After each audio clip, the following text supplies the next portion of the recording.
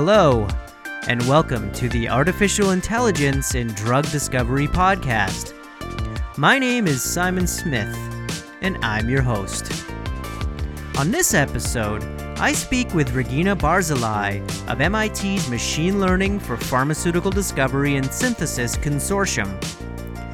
It's an honor to speak with Regina. She's a prolific researcher with many highly cited papers in machine learning, particularly natural language processing, oncology, and chemistry. She's also a MacArthur Fellowship recipient.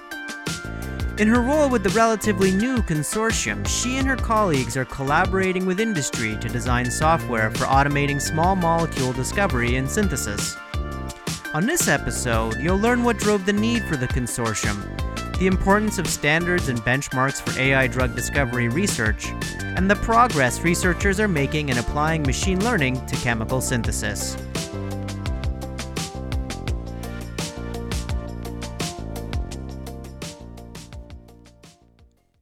This episode is brought to you by BenchSci. BenchSci uses artificial intelligence to reduce the time, uncertainty, and cost of biomedical research. Use it to find research antibodies up to 24 times faster than using PubMed or Google Scholar. Just enter a protein of interest and filter by technique, organism, tissue, or 15 other options. BenchSci returns only relevant published figures and products. Researchers in 14 of the top 20 pharmaceutical companies and more than 1,300 academic institutions now rely on BenchSci to find antibodies. It's free for researchers in academic and nonprofit institutions. You can sign up at benchsci.com. If you work in industry, just use the contact form on benchsci.com to reach out for a demo. And now, on to the interview. Hi, Regina. Welcome to the podcast. Hey. So thanks for joining me. I wanted to start by talking a bit about your background. So as we were talking just before the call started here, I went through looking at some of your papers, and you're one of the most prolific researchers that I've seen, and particularly in natural language processing, with many highly cited papers that long predate the hype cycle that we're in now for machine learning. But I wanted to know how you got from your work on natural language processing to your current work on small molecule discovery and synthesis. Can you trace the path from the natural language processing to the work you're doing on now with the MIT consortium? In terms of the technique themselves, there is actually a lot of connection between natural language and design of small molecules. And if you look at the field within machine learning, natural language processing, what makes it unique is actually understanding the structures. Natural language processing is primarily trees, but it can be graphs. And how do you translate, the insights of linguistic theory into the right structures and then do learning and inference on those structures? So in some ways, the two, when we're talking about molecules, we're talking primarily about graphs, but technically there is a lot of connection between these two areas because both operate over structural objects. But my personal foray into this area was actually driven, it was very random move because a few years ago, faculty in chemical engineering approached me and asked me if I would be interested to join him a DARPA proposal on using machine learning for retrosynthesis, and my original role was to extract some information from text. I said, yes, of course, why not? And then when we were awarded this proposal, then it came to all the team members this understanding that there is really, we can do much more than just extract from text. We can start doing the prediction on the molecules themselves. And this was really really exciting new area for me. And from there, the things developed to the current state. And do you think that because of your background, you have a unique perspective that's going to be different than somebody who might be approaching this who has a background in chemistry, because you've worked with like large document sets and the way that you approach the problem? Do you think that gives you a unique perspective on it? I think that unique perspective here, and I really clearly see it in chemistry, is that the best models that you can create actually utilize the particular properties of the structures that you are working on, or some insight about the problem. And if you look at the best works that were developed overall in the field of natural language processing, it's not just taking something from machine learning and applying it there, but it's really understanding what is unique about the structure, how we can do inference more effectively than in some general case. And this type of skill, you translate it to a different structure with a very different properties, but that's where you can really make interesting models which are highly effective.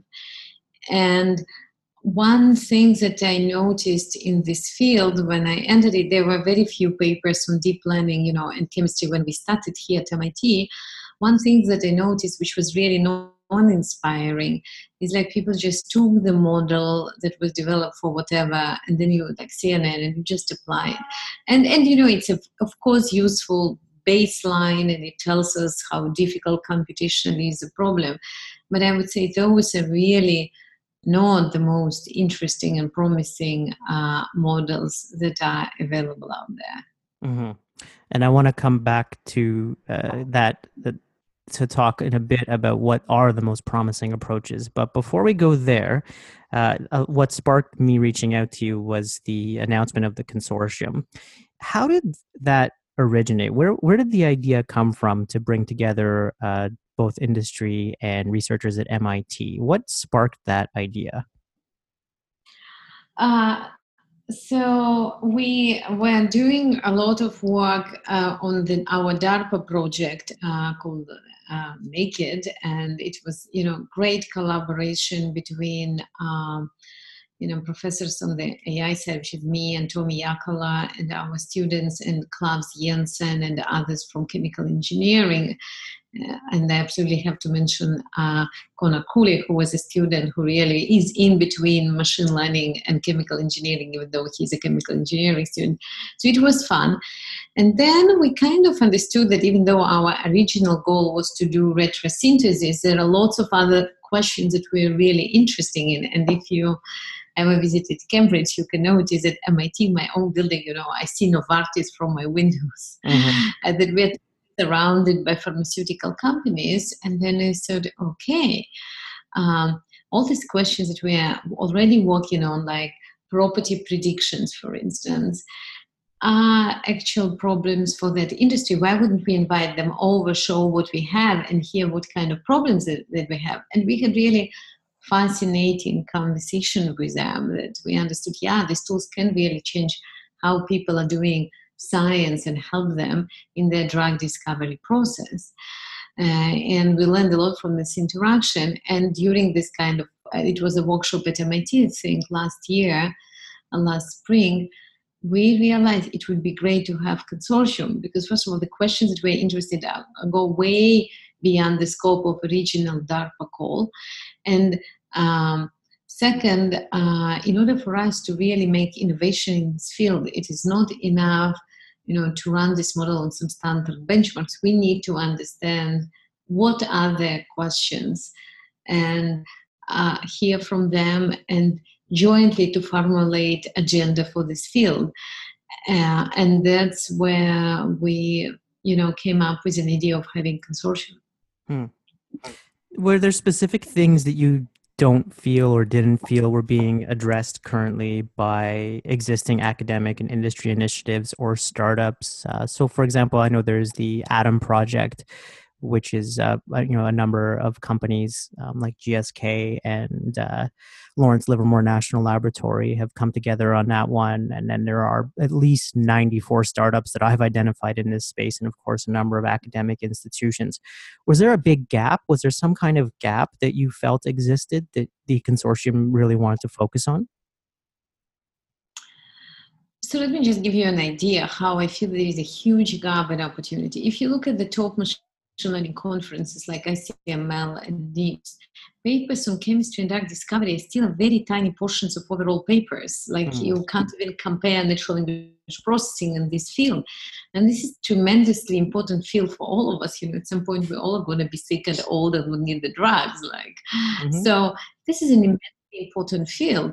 And even you said you counted 94, count how many startups do you have in natural language processing? Sure. You're right. Make any sense that in this field you have so very few. And again, I can count on my two hands the number of academic groups that I know that really are producing innovative research in this field. And what I mean innovative is not just a chemist who took CNN and applied to their problem, but really thinking about new models. And it absolutely has to change. And what I felt that it is not enough for us to imagine what the industry may be interested in.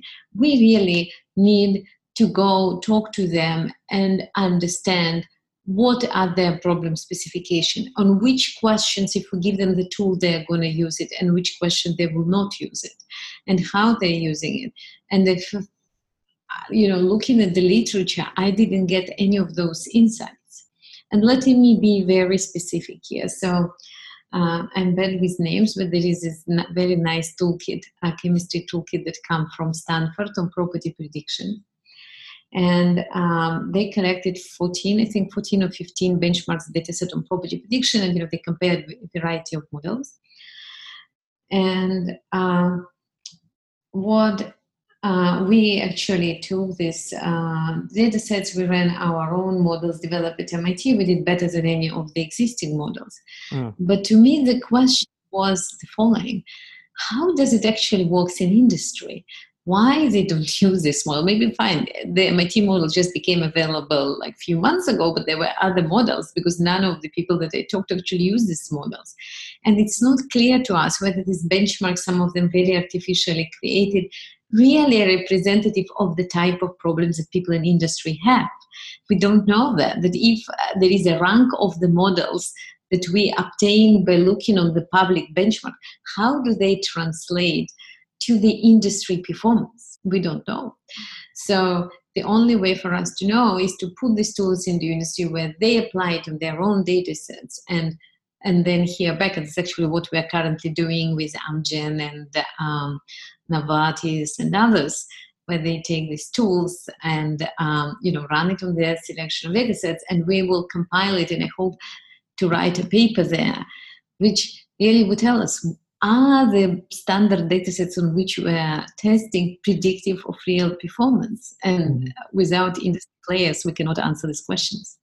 So your work then partly now is to validate the benchmark data sets, because we've seen how in other areas, like you have ImageNet for image classification, and it's very clear whether or not it's working or not because it's classifying images, or Squad for question answering. There are these things that the people rely on, so that when we see people, there's been progress. There are a lot of people in NLP who are very upset with Squad. This is your performance on Squad is not really representative on many other tasks, which are even in question answering. You can be great on Squad, but there is reading comprehension data set which really doesn't translate for various reasons.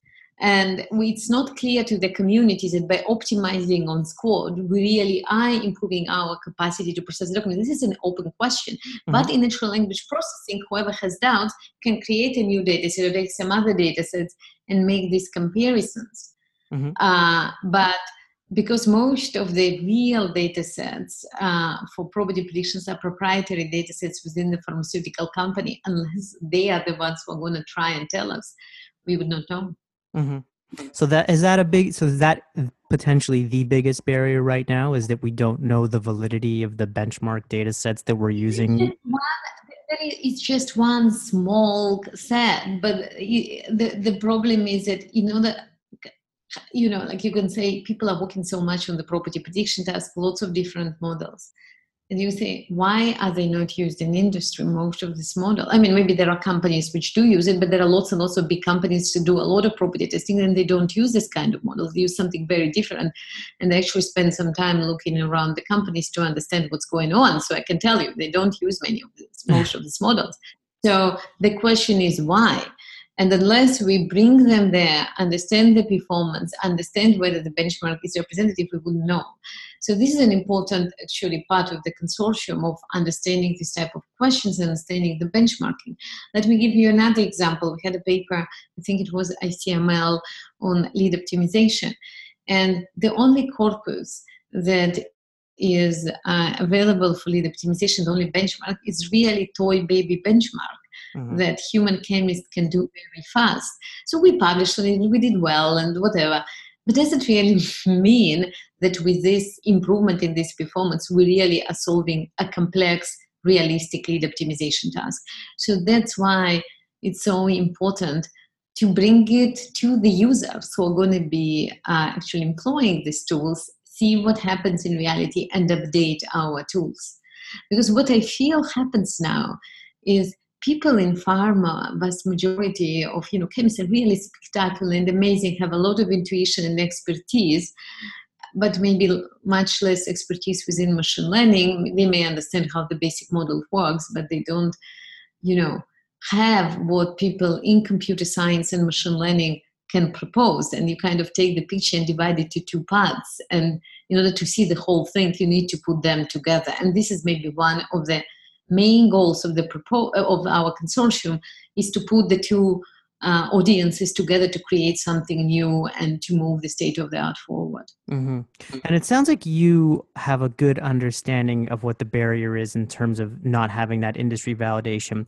When you talk to the industry partners, did they have a similar recognition? Like, do they have a similar perspective to you, that the problem is that we don't know if this is applicable and that's why we aren't adopting it? Did they agree with your perspective?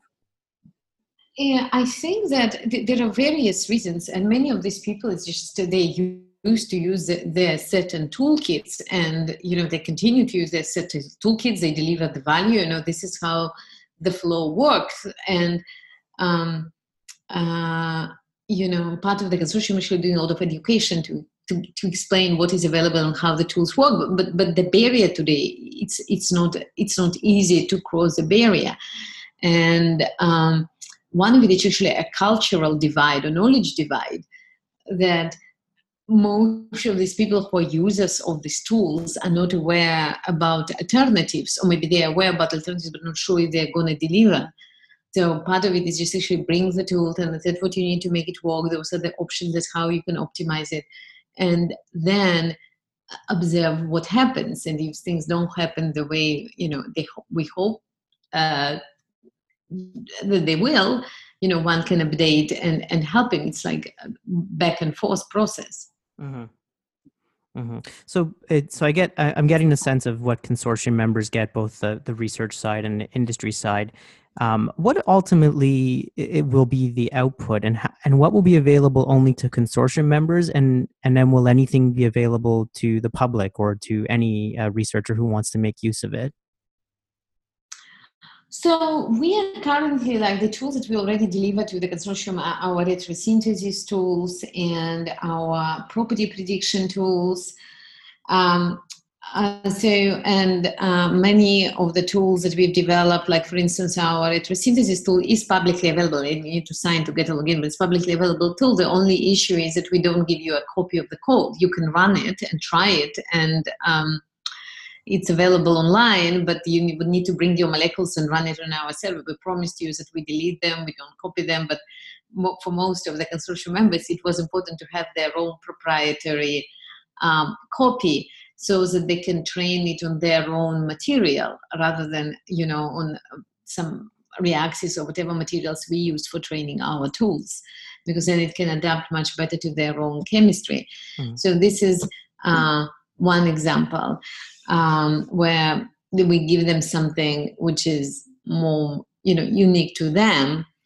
For many papers that we produced, if you looked at my papers, we always release the code and make it publicly available. But what the extra benefit that consortium members get is that once they download this code, we can help them to integrate it within their pipeline. And now we kind of experience our first interaction of getting their feedback and improving the tools for them, because you can give generic tool and the algorithm, but typically companies have their own unique needs. Mm-hmm. And I'm sure there's But a lot of work once you get but feedback. I want to emphasize that every single paper that comes out of the MIT group, the code is publicly available, and I think it's extremely important that at least on the public data sets, we can compare and reproduce, and whoever wants to improve their results or to compare with us, they have an option to do so. And we report everything, for better or for worse, again, on the publicly available data sets. So in terms of the science, we don't compromise the science as part of the consortium. Great. I want to switch gears a bit here and talk about the research itself. So I've read that one of the issues with some of the current approaches to automated molecular design is validity. So they'll generate molecular structures that may be novel, but they're just totally invalid. Is there something fundamentally wrong with approaches people have taken to date? So I'll do the one comparison I have in my head because I've played around with a lot of text generation using recurrent neural networks. And, you get these strings that are like hilarious, but make absolutely no sense because they don't understand the syntax or context or logic, and they have no common sense. And that's the comparison I'm doing in my head. Is there an approach that just, we're maybe the way people are approaching it is never going to get us to a point of validity unless we incorporate some sort of, a higher level or higher order understanding of how things come together or the properties? Is there something that we're missing right now?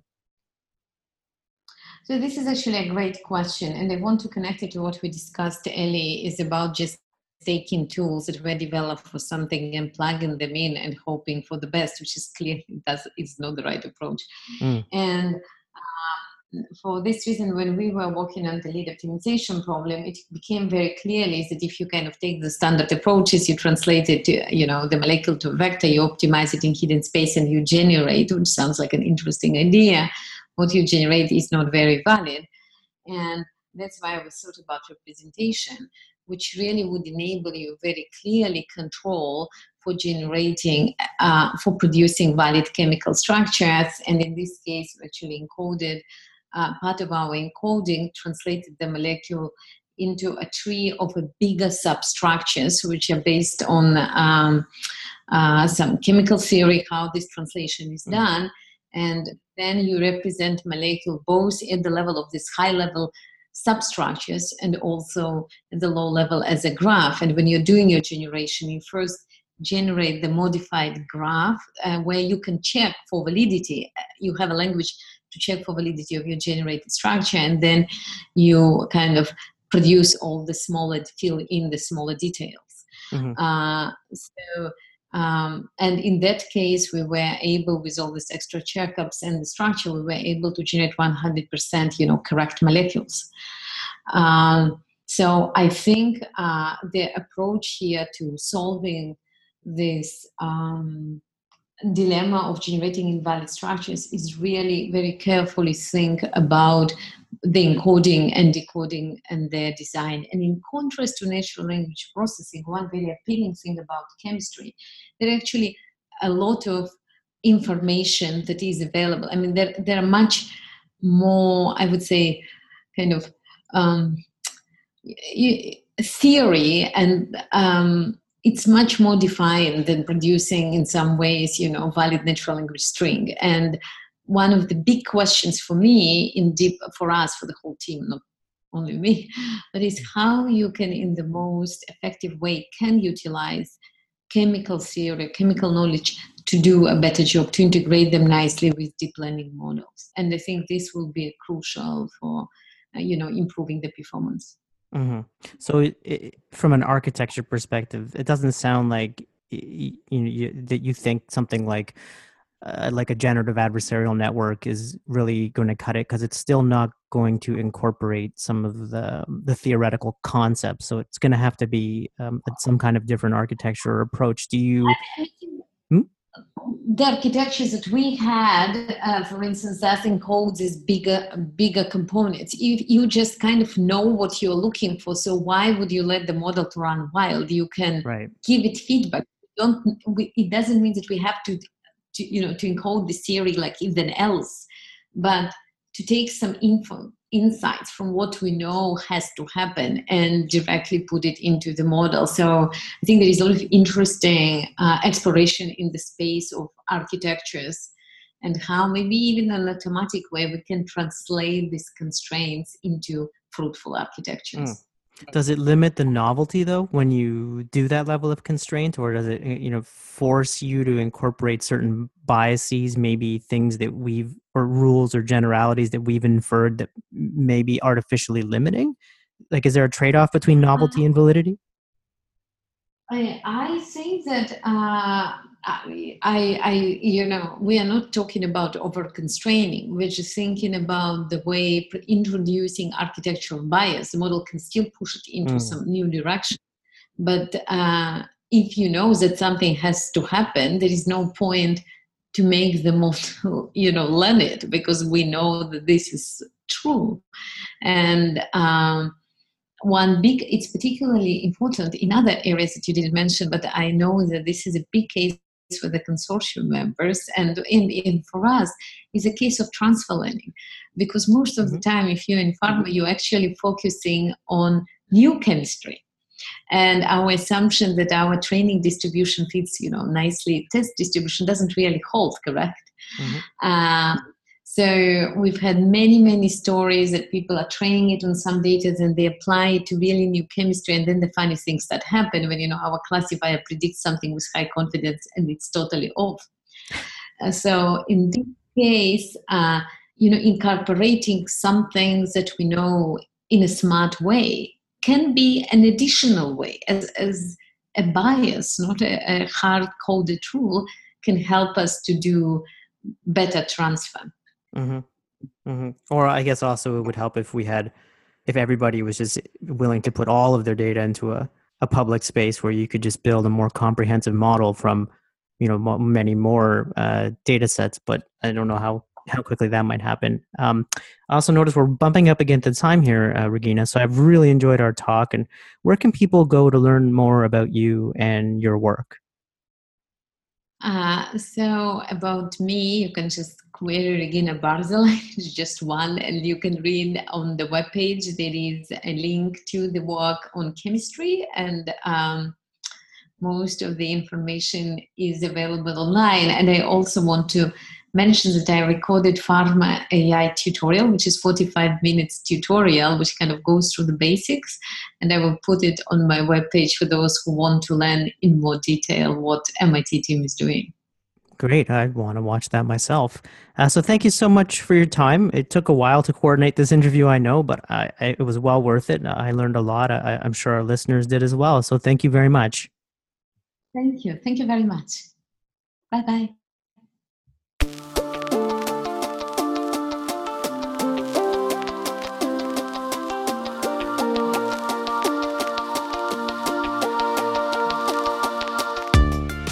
You just listened to my conversation with Regina Barzilai of MIT's Machine Learning for Pharmaceutical Discovery and Synthesis Consortium. I hope that you enjoyed it. If you want to catch future episodes, be sure to subscribe. Just look for Artificial Intelligence in Drug Discovery in your favorite podcast player. Then hit the subscribe button. Until our next episode, be well and work smart.